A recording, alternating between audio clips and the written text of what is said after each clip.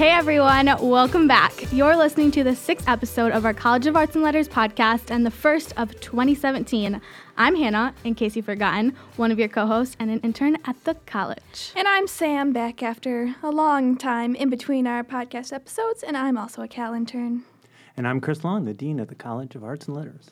And you're listening to our podcast, The Liberal Arts Endeavor. Each episode throughout the academic year will feature a different liberal arts story within the college. This episode is going to be devoted to Dean Long's initiatives in the new year and how the college is becoming a more diverse, forward-thinking, and innovative place for students, faculty, staff, and alumni. But first, let's recap what we've all been up to since the last episode, which was over a month ago. Dean Long, you've been everywhere and in between. Yes, that's true. I started off the break by going to St. Thomas right after graduation, headed out the very day of graduation with my family, and we had a great time there. We discovered the joys of snorkeling. Ooh. Both Hannah and Chloe, my daughters, loved snorkeling, and so did my wife, so we spent a lot of time underwater just looking at the fish and floating. Awesome. Hannah, where'd you go? I went to New York on a networking trip. It was a fashion retail trip, so we visited places such as Macy's, Lord & Taylor, Michael Kors, and had a little bit of free time to explore the city as well. So it was a great time. Sam, what about you? Well, I went on my third alternative Spartan break, and this time I went to New Orleans to work with Common Ground Relief Organization, and we worked on restoration of wetlands around the New Orleans area. So a lot of the wetlands are still kind of devastated from Hurricane Katrina, which was over a decade ago. So we went out and planted trees and cut down invasive species in the marshes and stuff. So it was really cool. We went down there with 10 other Spartans and spent the week just right in New Orleans, and it was a lot of fun and very impactful, and we took away a lot. Awesome. Did you enjoy beignets? Beignets are so good. Yeah. We got beignets too many times, so it's okay. I've always wanted to try a beignet. I'm very impressed that you both did very proactive vacations. Well, not vacations, but breaks. Yes. Yeah, no, I think it's important to kind of mix, vacation and traveling with something that, you'll actually take out of it. Yeah, something to benefit from, not just go and kind of spend a lot of money. Right, which we do plenty of anyway.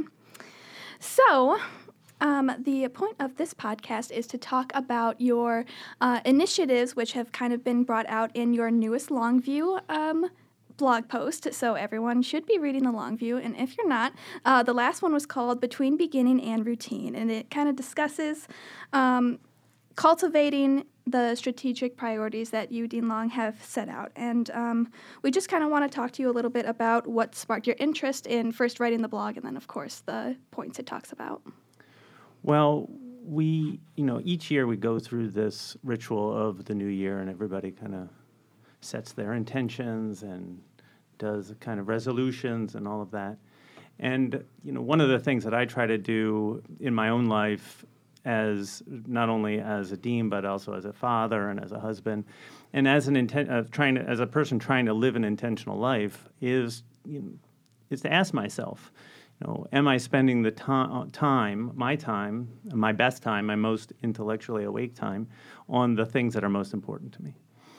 And it occurred to me as I was trying to craft this post for the blog and for the Longview that this time just after the new year, sort of a couple of weeks into the new year, I was writing it around the 15th of January, was exactly at the time when all the hopes that you have for the new year begin to shift into the routine of the year. And it seems to me, and this is what I kind of tried to write in the post, was that it's important to think about that moment as we bring all of the hopefulness of the new year to our routines and think about how we're going to integrate those hopes into our daily activities and think each day, hopefully, about what we're spending our time thinking about.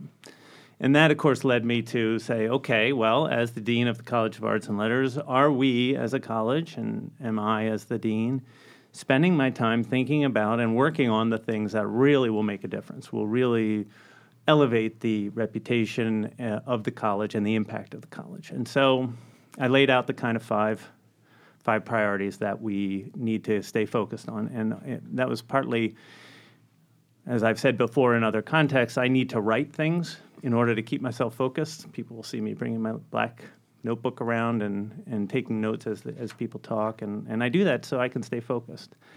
And writing has always been a very important part of my life. And so I thought, okay, let me take some time to write this out and remind myself, and then hopefully others, what the priorities are, what we're going to spend our time doing this year. And of course, writing things always makes it much more real. Like for me, Right. my resolution is always like sit up straighter, and it's like if I don't like actually write things down or make specific goals, then it's just not going to happen. So You got to put it into practice, Exactly. and Yeah. that's the challenge. And it kind of came out, the blog post kind of came out at a time where everyone was kind of feeling weary about their resolutions, like, oh, I haven't really stuck to them. So I feel like it was a piece that even if you weren't a student at the college or involved with the college, like, everyone likes to hear about resolutions and plans for the new year. And we, as a college, have been working on those 5 plans sort of in the background of everything. It's not super in the public yet, except for a few of them. So we should talk about all 5 of them. The first, should we list them all? Yeah. So the first one that you've listed was critical diversity in a digital age. So can you kind of talk about what that is and what it is the college is doing around it?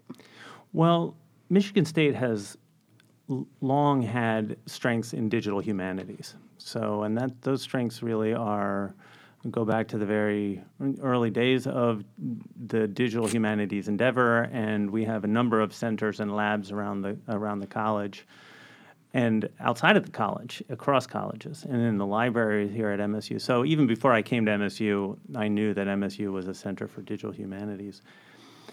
What critical diversity in a digital age is it's an attempt to shape the lens through which we do digital humanities and digital arts in the college.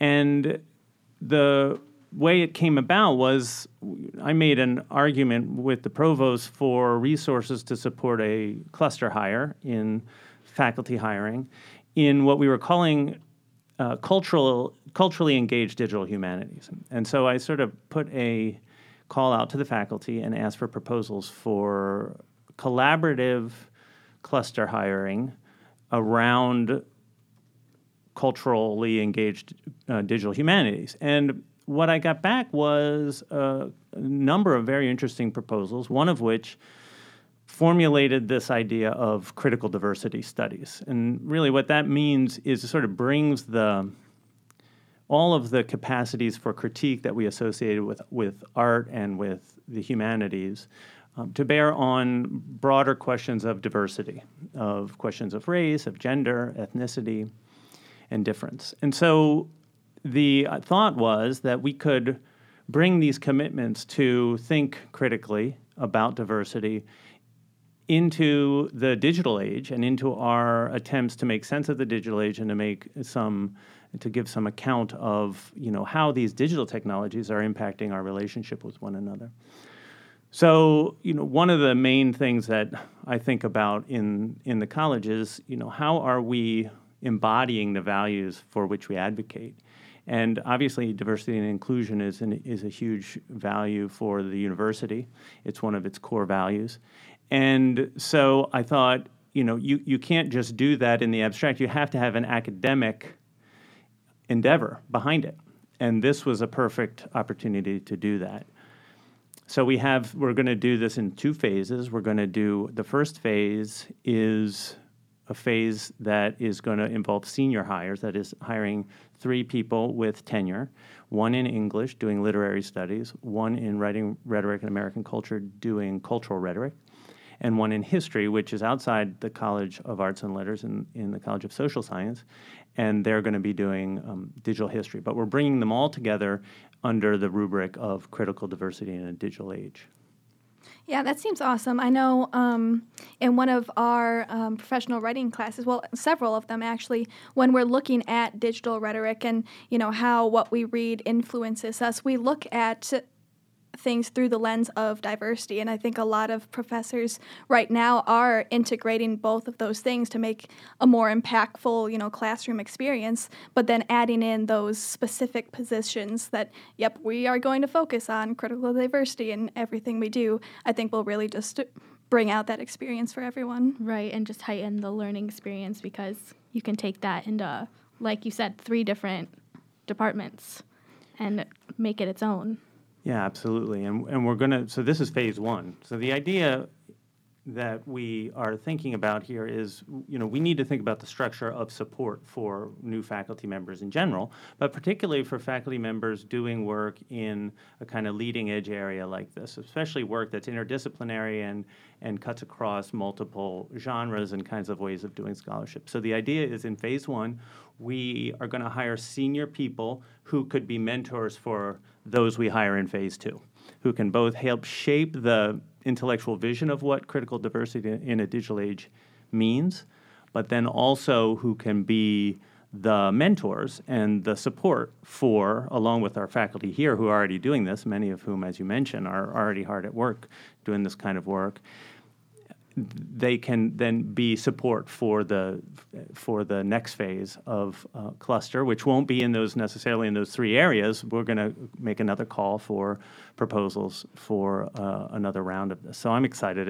It's really going to be an exciting way to recruit and retain some very innovative faculty members to the college. Awesome. What about our second of the 5, the School of Languages? Why now? Yes, the School of Languages. Why now? Good question. There's some faculty members out there asking this why now. This is a good question. So I came in the summer of 2015, and I sort of spent that year listening and trying to sort of look at where there are opportunities for strength. Michigan State, as I said about the digital humanities, Michigan State is also very well known for its expertise in languages. And we heard that already on the podcast with BVP, and we have a lot of strengths. But the way it's structured now is we have 2 departments. One is Romance and Classical Studies, which has Spanish and Portuguese and French and classics and a number of other Romance languages in it. And then we have a department which we call Ling Lang because it has a gigantic name, and its official name is, I think, let me see if I can even get it right, Linguistics, African, Asian, Germanic, and Slavic languages. Yes. Yeah. Yep, we're getting the thumbs up from our marketing director. Okay, we did it.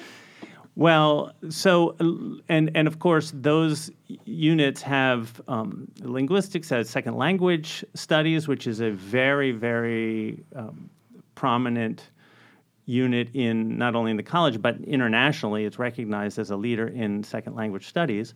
And so in order to elevate the role of languages and to situate the languages at the center of the World Grant mission at Michigan State, I thought it was important to ask the faculty to think about what it would look like to pull these 2 departments into a school of languages.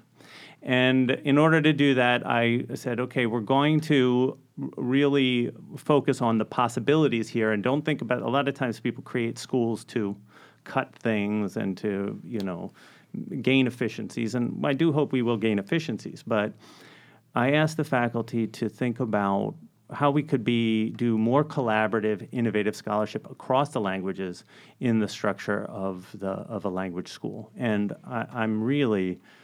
it's one of the most heartening things that's happened since I've been here is to see the way the faculty has taken ownership of this idea and has begun to cultivate conversations across the 2 departments and learn so that they can really begin to think about, well, what's possible here. So the plan now is that we had an exploration task force to look at. They went and visited other universities, other schools of languages. And then they recommended that, yes, we should go forward with the school. And now we have an action committee that is thinking about and talking about the structure of the school. And for me, what's most important is that we have a structure that will empower our faculty to do innovative, creative, collaborative work, and that will have a platform to be leading educators in languages across the broad spectrum of languages, from cultural literature studies to teaching and learning pedagogy around language to language acquisition and really language science, because linguistics and SLS, second language studies, that's basically a science.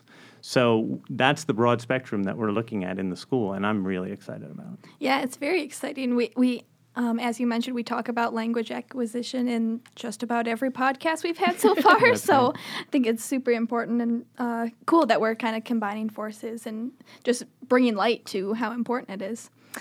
Your third point is empowering the Center for Interdisciplinarity. Got it right the first time. Very nice. What is this? So the Center for Interdisciplinarity is an idea that also bubbled up from the faculty. And it really is, so one thing to know is that anywhere you go, almost all major universities talk about and think about interdisciplinary work. They celebrate that. That's something that is at the center of a lot of what people do. But not everybody thinks about what interdisciplinarity is, what kinds of habits and practices and ways of thinking facilitate it and cultivate it. And so what we're going to do is to try to ground our interdisciplinary activities at Michigan State, which is, again, very well known for interdisciplinary work, to ground that work in a center that does three things. One, first, is study what interdisciplinary thinking and practice is. So that's a really exciting subfield of the discipline of philosophy. And so it's a little odd to have an interdisciplinary endeavor connected so closely to a discipline, or what's often thought of as a discipline. But really, philosophy is well positioned to do this because that's what philosophy as a discipline has long done. Before there were disciplines, philosophy thought about how we think about the world and how we talk about the ways of knowing and the ways of transforming the world.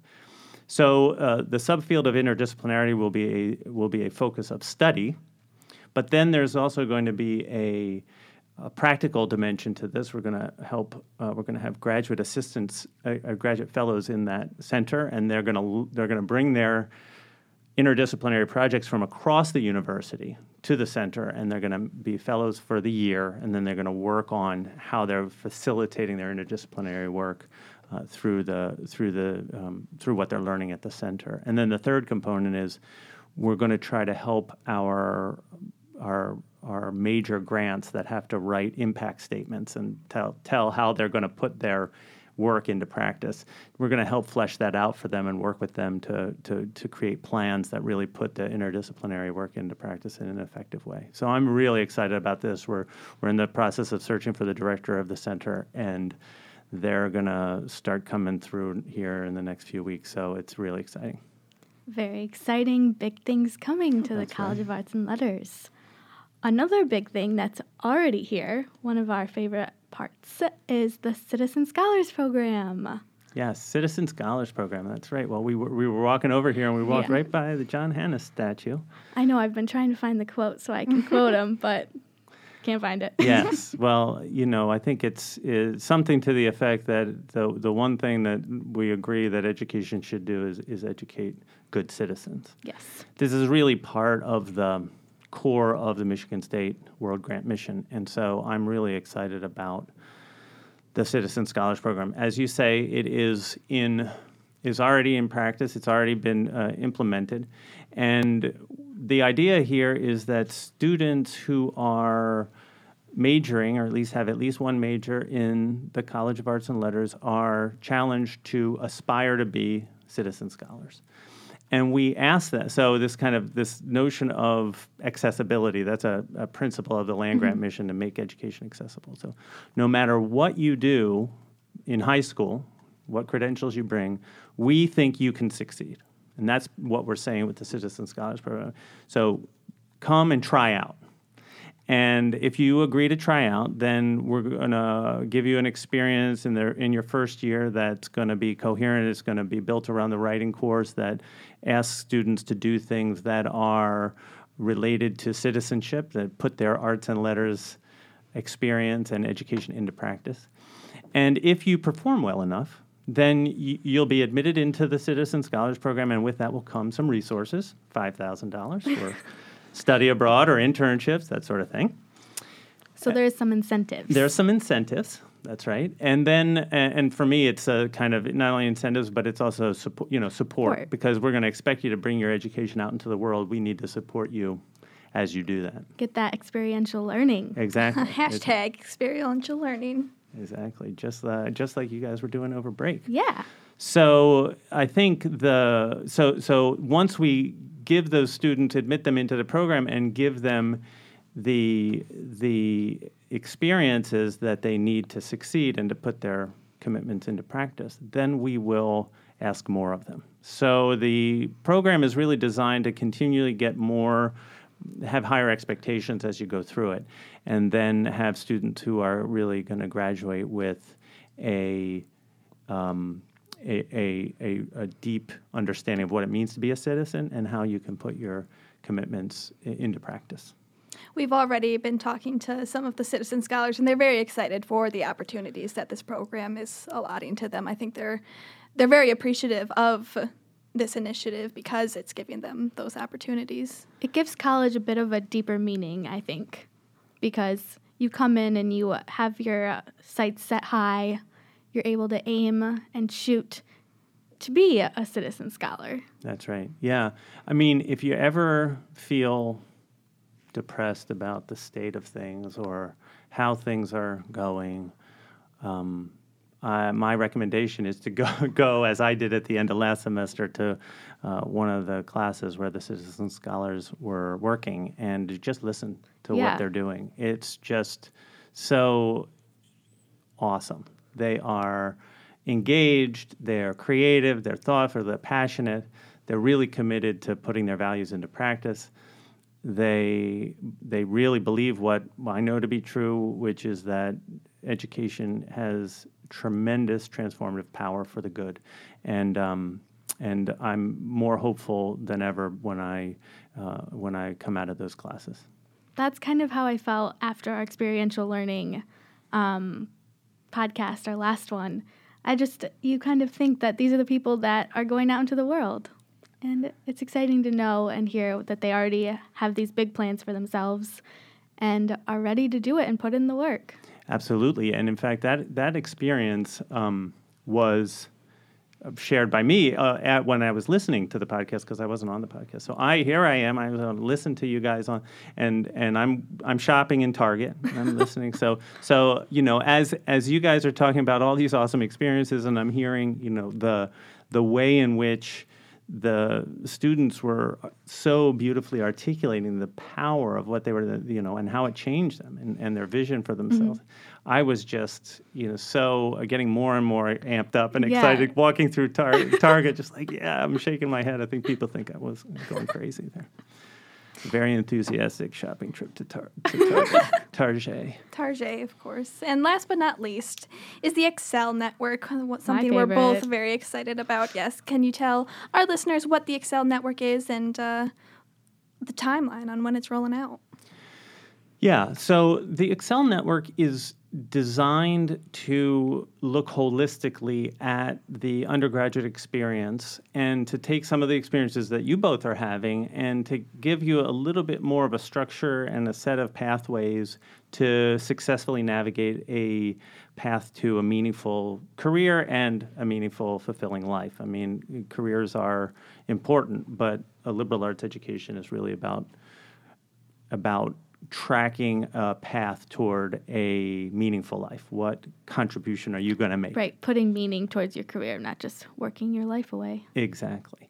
So we are talking about creating professional communities, and so it's going to work kind of this way. So, coordinating our efforts around experiential learning it's going to involve a experiential learning requirement at the college level, which most of you are already doing. So it's not going to be I don't envision it as a big overlay and on the curriculum. But it's going to give us more structure to experiential learning. Then it's going to bring together our career education unit and our advising unit and our alumni relations unit, because the idea is that could we engage our alums around specific kinds of careers that will enable you all to have a network into which to advance as you graduate. And so I'm very excited about this. It's still in the early stages. We're kind of building out the infrastructure a little bit, and the faculty are going to look at what experiential learning is and how this is all going to fit together. Very excited about that. Mm-hmm. Yeah, I think I'm, as a graduating senior in May, finding connections and networks outside of Michigan State is incredibly important, looking for jobs or just experiences. So I think, saying, hey, we have a network, you guys just aren't having the opportunities to be connected with them, and then giving them those opportunities, I think it's going to be very helpful. A game changer for College of Arts and Letters and students. then once you guys are out there and making your way, we're going to say, Sam and Hannah, come help us bring some more along the way. It goes both ways. Exactly. And we will be more than happy Yes, to. we will. I know. Well, ding, ding, ding. You know what that sound means. It's time for a pop quiz. That's right. Name all of Dean Long's 5 initiatives and, oh no, just kidding. You don't have to. But we are interested in what initiative you are most looking forward to. So if you want to check us out on Twitter or on Dean Long's blog posts, we'd love to see what is really resonating with you and what initiative of the 5 we outlined today you are most looking forward to. Yeah, I'm hoping we can have some podcasts that drill down into each of these in some significant way. I mean, one of the things that I've been thinking a lot about is and you two know this better than anyone, being interns in the marketing and communications office, is you can't communicate enough. We were in the faculty meeting last fall, and because I feel like I've been talking about these 5 things over and over and over again, and we kind of brought them up on the screen, and so many of the faculty hadn't heard about them, and it made it clear to me that I needed to, continue to talk about them in a substantive way, and to drill down into them, to recognize that they're happening, but they need to be shaped by the energy of the community. Right, yeah, so check us out. Please give us some of your feedback and what you are excited about. And get excited about these things to come, because I'm excited. Yeah, we all are. We're ready. All right, it's about that time again. Let's do our quick acknowledgments.